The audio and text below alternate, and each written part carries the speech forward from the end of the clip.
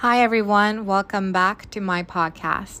It's crazy to think that last week it was 20 degrees, but now all of a sudden it's 5 degrees during the daytime and it's super cold. But I have my super puff, which makes things so much easier. If you live in Canada or if you're currently in Canada right now, you probably know what a super puff is, or maybe you've heard of what a super puff is. A super puff is a type of puff jacket you get from Aritzia. My super puff cost about $500. To some people, this may seem expensive, but it really is not expensive. If you live in Canada or if you've ever lived in Canada, buying a nice winter coat for $500 is not expensive. The great thing about the Super Puff is that it keeps you warm even when it's minus 30 degrees outside, and it was probably the best coat I've ever bought in my whole entire life because of how warm it makes you feel. Last year, when I arrived in Canada from Cancun, I thought I was going to freeze to death the second I left the airport because of how cold it was. I had never experienced such cold in my whole entire life. And when I first got to Canada, I was wearing this very light wool coat that I brought from Japan. And I thought that coat was pretty warm. And when I was in Japan, it was indeed pretty decent. It kept me warm when I was in Japan, but it was not suitable for Canada's cold weather. So if you're listening to this and you have plans to move to Canada in the future, please buy a good winter coat or you will not survive winter in Canada. And once you get the right winter gear, you're good. It's not going to be cold, I promise. For your face, unless you wear a mask or something, your face will feel the coldness and it will be freezing. My parents met in Canada and I was born in Ottawa, Canada. And I remember when I was a kid, my mom would always tell me how cold Canada was. The way she described Canada's winter, was she told me that it was so cold that it hurt. It felt like knives were cutting her face.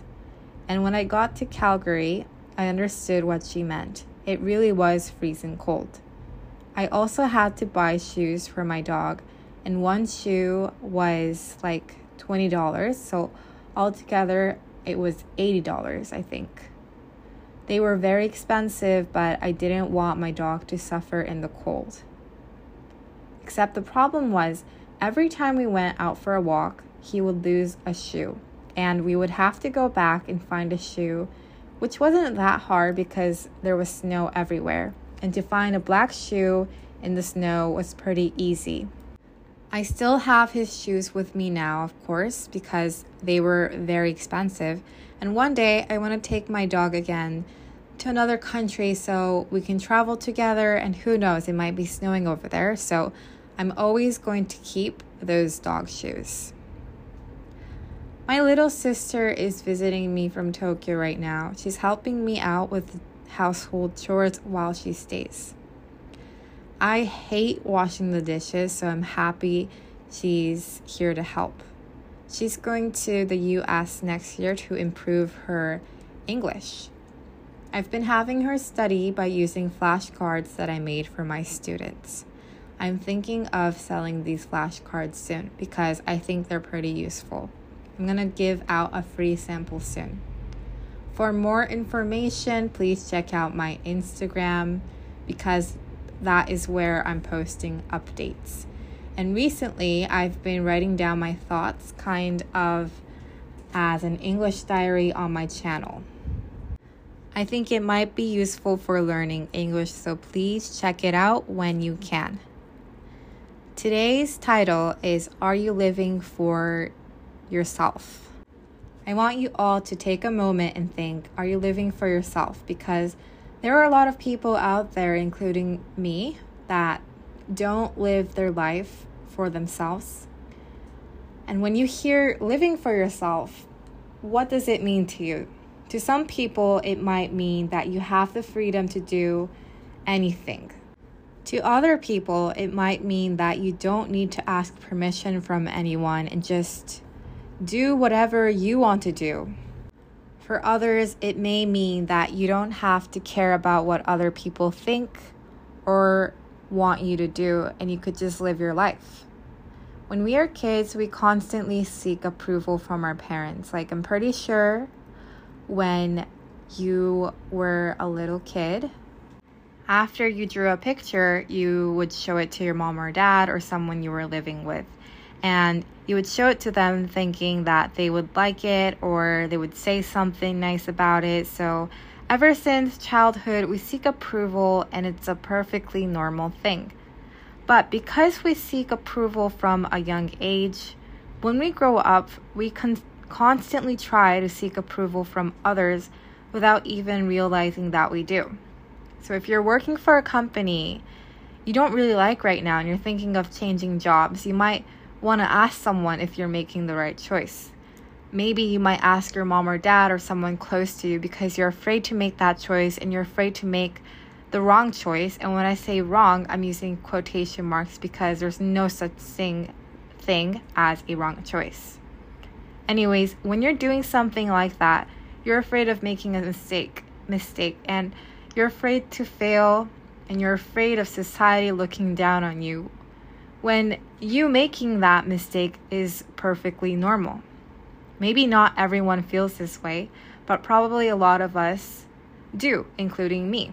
So what does it mean to live your life for yourself? The way I think to live for yourself means to do what your heart is telling you to do. It means to listen to your heart. I know that sounds a little cheesy, but it's really that simple to me. I think to live for yourself is to listen to what you want and not what others want. Honestly, it's scary how much your parents' words influence your life. Maybe they won't influence you if you're in your 20s now, if you're in your 30s, 40s, 50s, 60s, 70s, but I'm pretty sure we're all influenced heavily throughout our childhood because as a child, our parents are the ones who had all the answers. One day, we come to a realization that they were just like us. They were adults just living by. They were just trying to raise some children, and it's not like they knew everything. I met some people in Vancouver last year that were from Japan, and they had a very different vibe from the people who worked and lived in Japan. Not everyone, but the people I met were different, and the way they were different were they really were just living on their own terms. They had a strong goal and a strong passion, and to me, they all looked like a lion just standing against all the animals in the animal kingdom. Because going abroad and living abroad takes so much courage. Every single person that moved to another country and started a whole new life there is extremely courageous. It takes so much courage to just leave your life, the life that you knew ever since you were born, and not a lot of people understand that. Even the people who go abroad don't even understand how freaking courageous they are.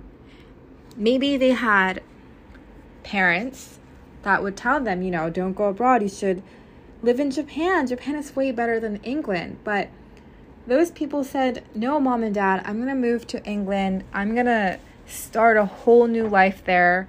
I'm going to go to university there. I'm going to try to get a job there.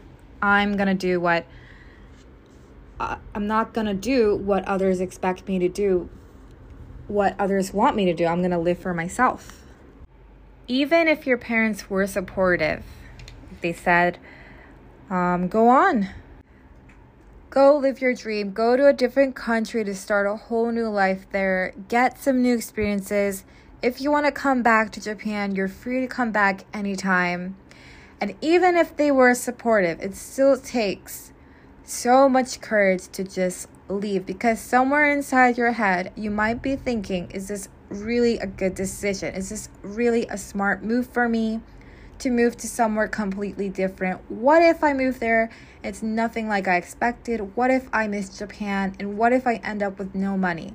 It's just an endless thought process you'll be going through. I have a friend in San Diego, and she just had her daughter this year. When I first met her, her eyes were sparkling with ambition. I've never met someone like her in my life. And she has this beautiful smile. I don't think she knows how beautiful her smile is, but she also is a brave, strong woman, and I really admire that. So her and her husband moved to San Diego, I think 2 or 3 years ago, because of her husband's job. And she speaks pretty good English because she lived in Michigan when she was younger. But they both wanted to get an MBA in the US. And she also got a job in San Diego. And I thought that was so cool.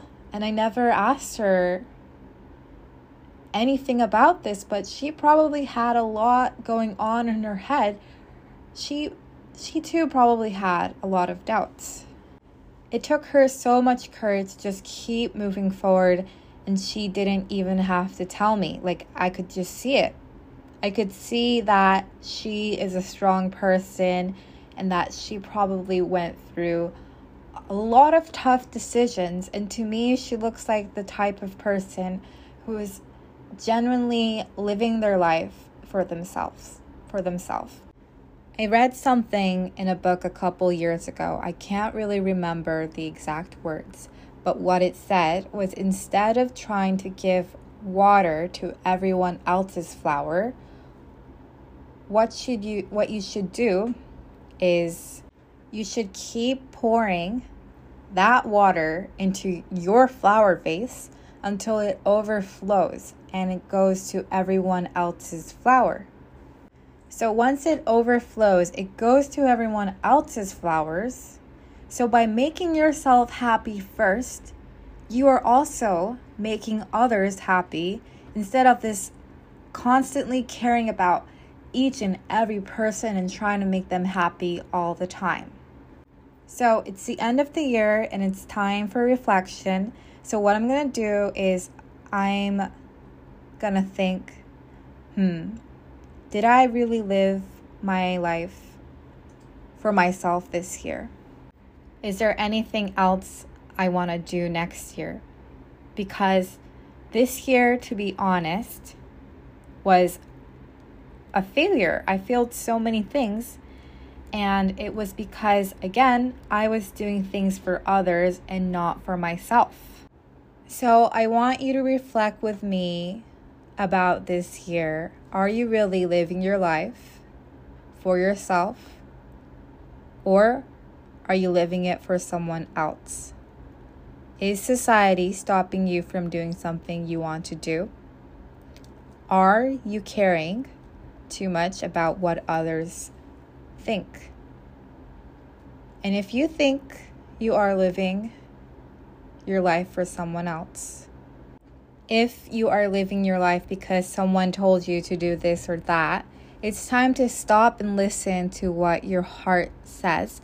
Listen to what you want to do. I know that's easier said than done, but it's either one day or day one. Okay, thank you so much for listening to this podcast. Before I let you go, I have to put out an announcement. 1月後半から英語を集中的に勉強したい方へ向けたプログラムが始まります。期間は1月22日から3月22日まで、2024年こそ理想の英語力を手に入れたい、来年こそ英語頑張りたいといった方に向けたプログラムとなっております。私ともう一人ネイティブの先生と一緒にするプログラムで、結構盛りだくさんのレッスンや教材が提供されるので、ぜひご興味ある方は概要欄に貼ってあるリンクまたはホームページからご覧ください。ご興味ある方は今週の土曜日に説明会があります。ぜひ今年は英語学習を頑張っていきましょう。I hope you guys have a great rest of the year, and I will see you next week.